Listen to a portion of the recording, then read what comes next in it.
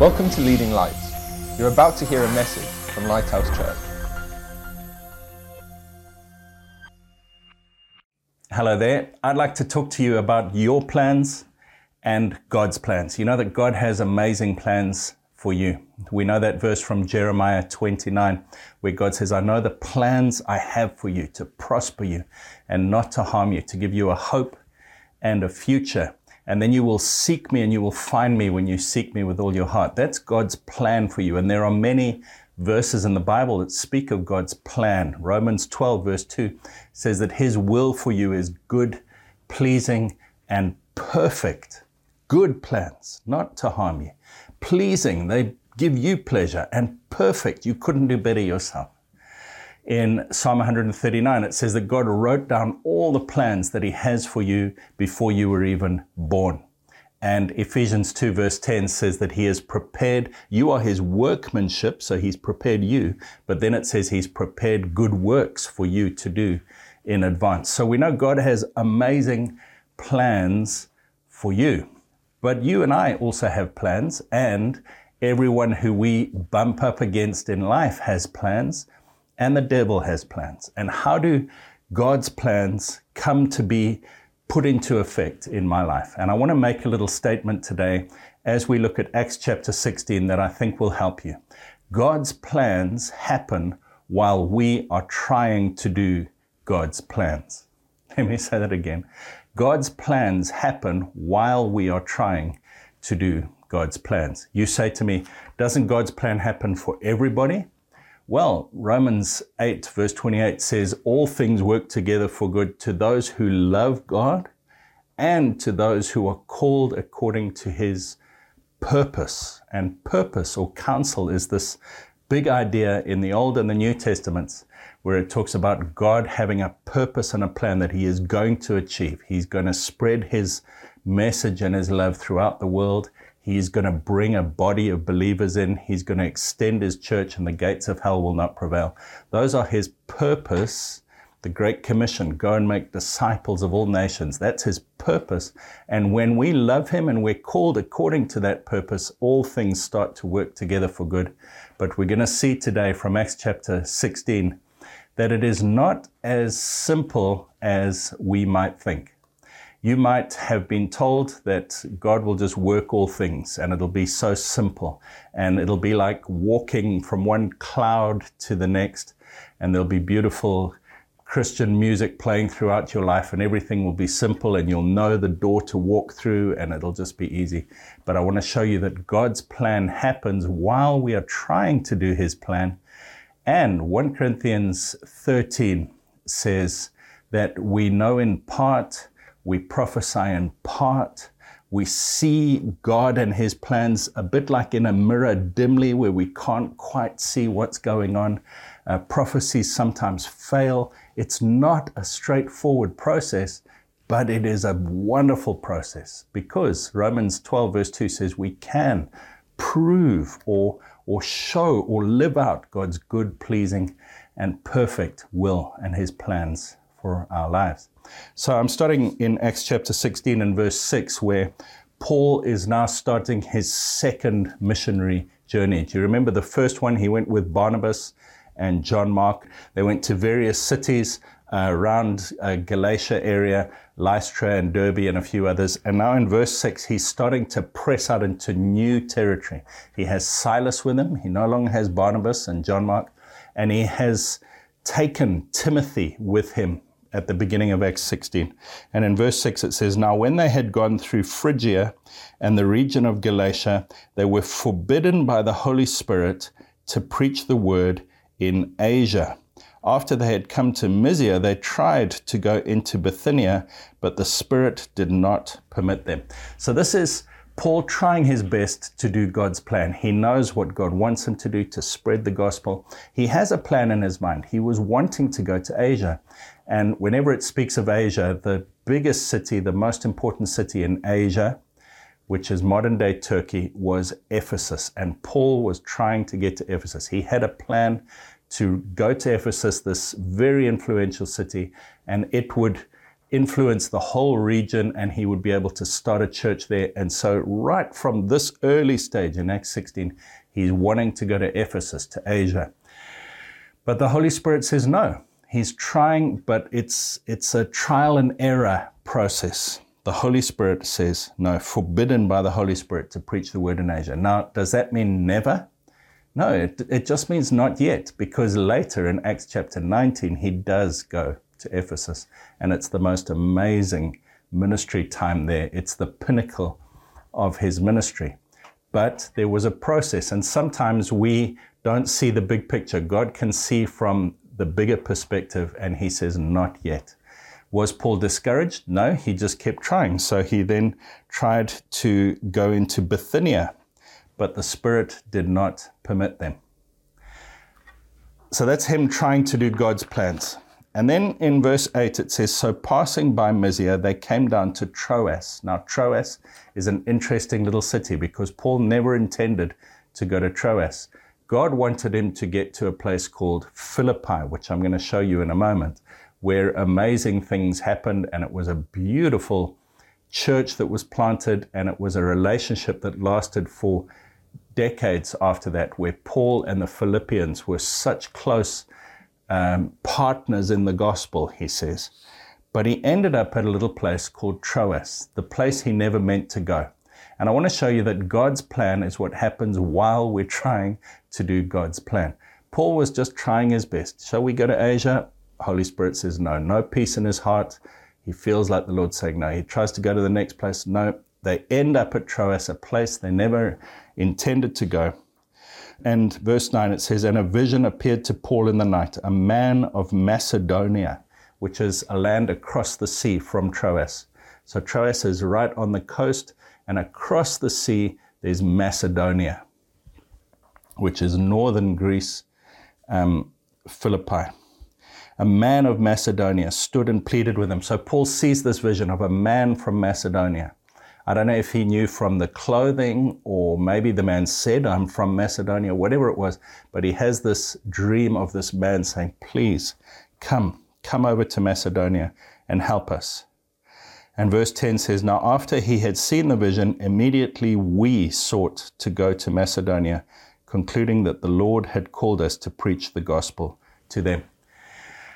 So what happened in this little place called Troas? There's just 3 verses here.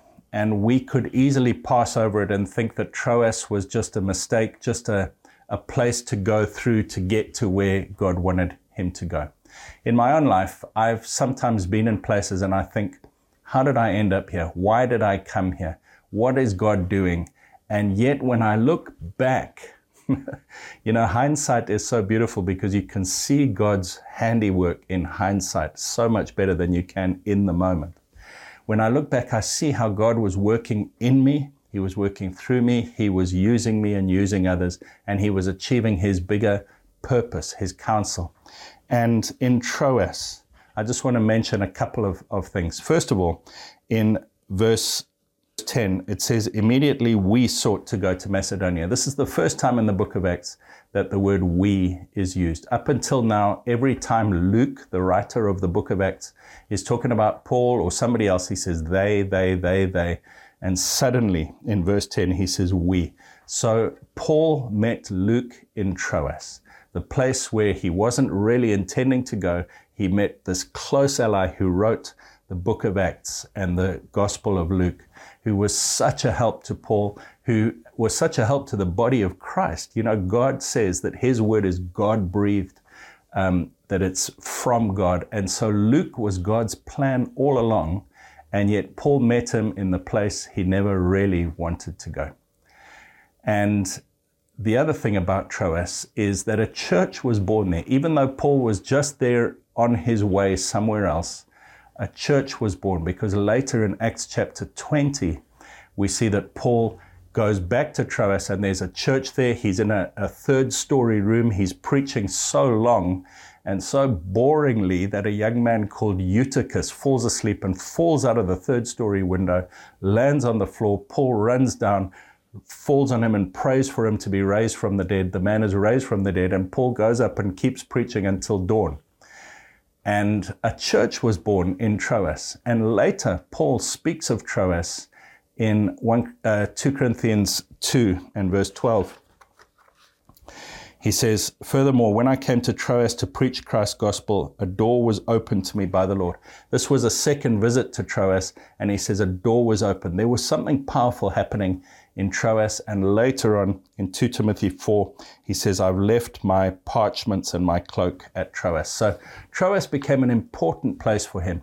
But then the third thing was he had this vision of the man from Macedonia at Troas. So my next point, my friend, is that God's plan is what happens to you while you're trying to do God's plan. We see through a glass dimly or darkly. We're not really sure. Prophecies will fail. We prophesy in part. We know in part. We hear from God in part. We try our best, but God is working his plan in us. He works all things for good for those who love him and who are called according to his purpose. When we're trying to do God's plan, his plan works out. And then they got to the place that God wanted them to go. Philippi was a city that Paul had never intended to visit. It was way up north. There were so few Jewish people there that they didn't have enough men to make a synagogue. You only needed 10 Jewish men to have a synagogue, and they didn't have them. And Paul normally would go to a place where there were Jewish people so that he could start with familiar people. But in verse 11 it says, therefore, sailing from Troas, we ran a straight course to Samothrace. The next day it came to Neapolis, and from there to Philippi, which is the foremost city of that part of Macedonia, a colony. And we were staying in that city for some days. Paul arrives in Macedonia, in Philippi, and he's not sure what's going to happen. You see, we think God's guidance is so clear, and Paul must have just known exactly what to do. No, he's trying his best to obey. Shall we go to Asia? Shall we go to Bithynia? Let's see where God's wanting us to go. And as he goes, God is working and helping and moving him. Verse 13, on the Sabbath day, we went out of the city to the riverside where prayer was customarily made. And we sat down and spoke to the women who met there. Now a certain woman named Lydia heard us. She was a seller of purple from the city of Thyatira who worshiped God. The Lord opened her heart to heed the things spoken by Paul. And when she and her household were baptized, she begged us, saying, if you have judged me to be faithful to the Lord, come to my house and stay. So she persuaded us. There were women praying by the riverside. There weren't enough Jewish men to make a synagogue. There were only women praying there, and Paul goes there, and God opens a door. Now, God's plan was for Philippi to become a major partner with Paul in spreading the gospel all the way. He wanted Paul to go to Ephesus, to Asia, which is where Paul was wanting to go in the start. But it took him several years to get there, and he needed the partnership of the Philippians who kept giving him money. In Philippians, he says, no other church shared with me in the giving and receiving of money except you. I thank you for your partnership in the gospel. You're sharing with me in my grace. My God will supply all of your needs according to his riches and glory. There was this lovely fellowship and partnership with the Philippians, and Paul had never really intended to go there, but God had a plan, and Lydia was the lady. Now, what's interesting is that Paul had a vision of a man from Macedonia calling him, but when he got there, it was only ladies, because we see in part, we see through a glass dimly, and yet as we try to follow God's plans, he works out his plans. Verse 16, now it happened as we went to prayer that a certain slave girl possessed with the spirit of divination met us, who brought her masters much profit by fortune telling. And this girl is shouting out, these men are servants of the Most High who proclaim to us the way of salvation. She's saying the truth, but she is inspired by an evil spirit, because evil spirits are tricky. Sometimes they'll say what's true in order to gain your confidence, but they have an ulterior motive. And Paul could see through it. He rebuked the spirit left the girl. And we see that opposition sometimes happens. We don't think opposition will be part of God's plan, but sometimes it is. And the results of this were surprising, because Paul and Silas were thrown in jail. Verse 21, verse 22, then the multitude rose up together against them. The magistrates tore their clothes and commanded them to be beaten with rods. And when they had laid many stripes on them, they threw them into prison, commanding the jailer to keep them securely. Having received such a charge, he put them into the inner prison, fastened their feet in the stocks. But at midnight, Paul and Silas were praying and singing hymns to God, and the prisoners were listening to them. Suddenly there was a great earthquake, so that the foundations of the prison were shaken, and immediately all the doors were open, and everyone's chains were loosed.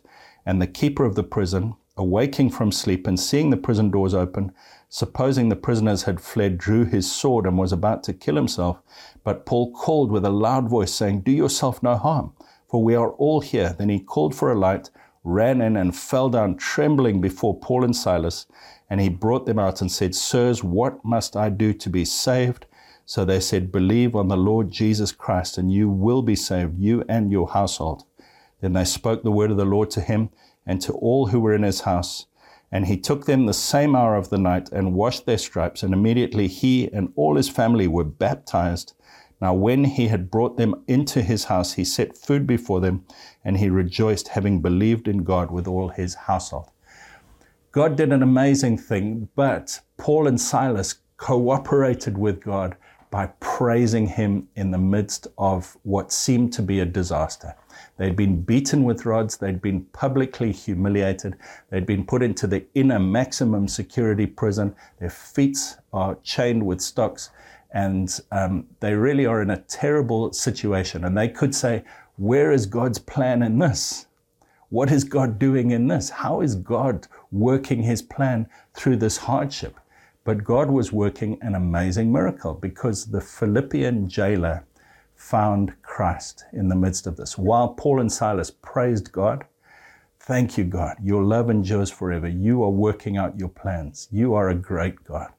Nothing is impossible for you, Lord. Let's sing and praise and worship him." God's power floods into that prison. All the prisoners' chains break free, because when you praise God and he breaks into your life, people around you get affected. And that's a word for somebody today. When you get touched by the Lord, people around you are touched by the Lord. But now I just want to show you something interesting. Verse 35 says, "And when it was day, the magistrates sent the officers, saying, 'Let those men go.'" Let me read that to you again. "And when it was day, the magistrates sent the officers, saying, 'Let those men go.'" The very next morning, Paul and Silas were going to be set free. Now, did God know that? Did God know that Paul and Silas were about to be set free the next day? Yes. So why did he send an earthquake? Why did the chains of everyone break off? Why was there this miraculous intervention if the very next day they were going to be set free? The answer is because God wanted to get the Philippian jailer and his family saved. Why did Paul and Silas even have to go to prison? Because God wanted to get the Philippian jailer and his family saved. Why did Paul and Silas have this terrible reaction against trying to cast the demon out of this lady? Why did the lady even come up with these demonic inspired words? Because God wanted to get the Philippian jailer and his family saved. You see, God's plan is what happens while we're trying to do God's plan.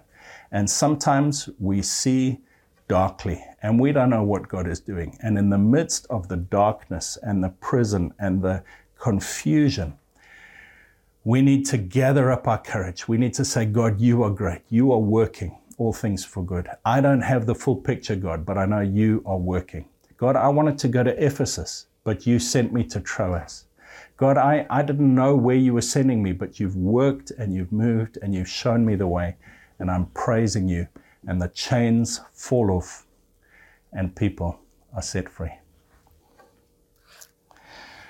So I want to just give you a couple of closing points here. God has a good plan for you, my friend, a good plan. His plans are good, pleasing, and perfect, and they will never fail. Let me read you this verse from Proverbs 19, verse 21. "Many are the plans in a man's heart, nevertheless the Lord's counsel, that will stand." The Lord's counsel, this word counsel or purpose speaks of that plan that God is achieving in the earth, that nothing will stop. And you may have plans, but when you link up your plans with God's plans, all things work together for those who love God and who are called according to his purpose, his counsel. When I link myself up and align myself with what God is doing, spreading the gospel, the Great Commission, I want to serve him. I'm offering myself as a living sacrifice to him. Then my mind is renewed and I can approve what is his good, pleasing, and perfect will. God has a good plan for you. Number 2, he will stop you from bad and lead you to good and use you wherever. You know, Paul was trying his best to serve, and the Holy Spirit stopped him from going to 2 different areas. And the Lord will stop you if he needs to. In the Old Testament, there's a story of Balaam and his donkey, and Balaam is going the wrong way, and the donkey eventually speaks to him. The donkey, first of all, stops going various directions, and then eventually the donkey speaks. Because God, if you are serving him, God is so committed to guiding you. Let me just read you a couple of these verses. Psalm 32, I will instruct you and teach you in the way you should go. This is God's promise to you. I will guide you with my eye. Isaiah 30, verse 21, your ears shall hear a word behind you saying, this is the way, walk in it, whenever you turn to the right hand or whenever you turn to the left. God is committed to guiding you. So the first thing is God has a plan for you. The second thing is God will guide you. He will stop you going the wrong way and he will lead you into the right. The third thing is your attitude is important. We need to remain in faith with a good attitude and say, Lord, I'll praise you in all circumstances. The fourth thing is that hardship or lack of hardship doesn't really show us whether we're in God's will, because sometimes we go through hardship, but it's to lead to something better. And Paul and Silas could have complained and given up, but they kept praising and they kept going, because hardship or a lack of hardship is not a sign that we're in his will or out of his will. And then the last thing is the big picture. It's his counsel. Many are the plans in people's hearts, but it's the Lord's counsel. It's his big picture. We got to line ourselves up. We got to love God and say, I'm called according to his purpose, his big picture.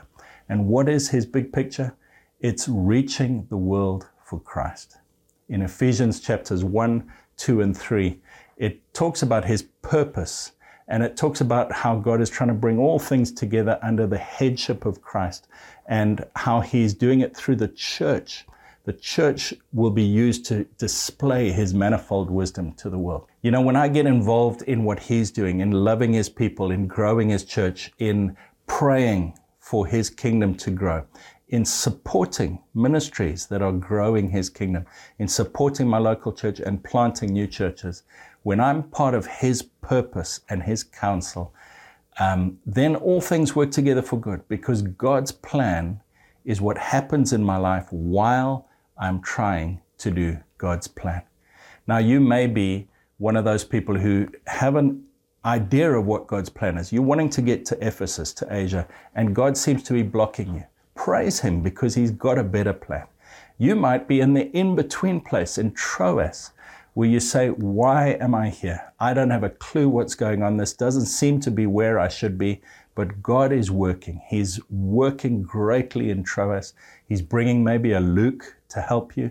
He's giving you vision and direction for the future. He's planting his church and growing his people in that place. And so in the middle of not really knowing where we're going, God is working. Praise him for that. Or you may be in Philippi and you might say, I'm pretty sure this is where God wants me, but I thought it was a man and it seems to be a woman. I thought it was going to be easy and now I'm in jail. I'm not really sure. And I want to say to you, God is working, because he's promised to work all things together for good to those who love him and who are called according to his purpose. Lord Jesus, we love you and we want to serve you, and we want to line up our lives and our plans with your counsel and your plans. And so, Lord, we give our lives to you. We thank you for what's going on around us. We thank you in the midst of this situation, even though we may not understand it. We thank you that you are working all things together for good. And Lord God, we want to just praise you in the midst of it. We want to love you and obey you as best we can. And we are choosing, Lord, even if we don't fully understand or see every idea and every picture that you have, we are choosing to trust you and to keep walking ahead and doing what you've called us to do. Thank you, God. Lord, I pray for my friend who's watching this right now. I pray that you would strengthen them. Lord, some people I know are feeling that they've blown it and they can't get back to God's plan. I want to say to you, there is forgiveness, my friend. Just come to him and say sorry, and he washes it away. Lord Jesus, we confess our sins and we trust you to cleanse us from all unrighteousness. Just receive that forgiveness right now, my friend, and trust that God can work all things together for good when we love him and when we're called according to his purpose. Please have a look at our website, leadinglightsnetwork.com. Link up with us, download our app, and contact us. There are people all over the planet who we are praying with and we are helping and sending emails every week to, who are trying to serve God and grow his kingdom. And there is something happening in the earth today. Link up with us. We love you. God bless you. Thanks for listening. Please visit leadinglightsnetwork.com for more resources and subscribe to our podcast on iTunes. Please consider supporting this ministry by making a donation on the giving page at leadinglightsnetwork.com or lighthousejersey.com.